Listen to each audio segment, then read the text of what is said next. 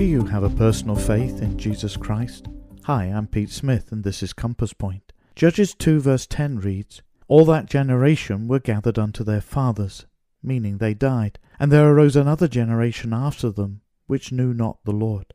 I'm wondering today how many of you who are listening have parents who are believers, yet you yourself do not know Christ in a personal, life-changing way. 2 Corinthians 13 verse 5 gives sound advice.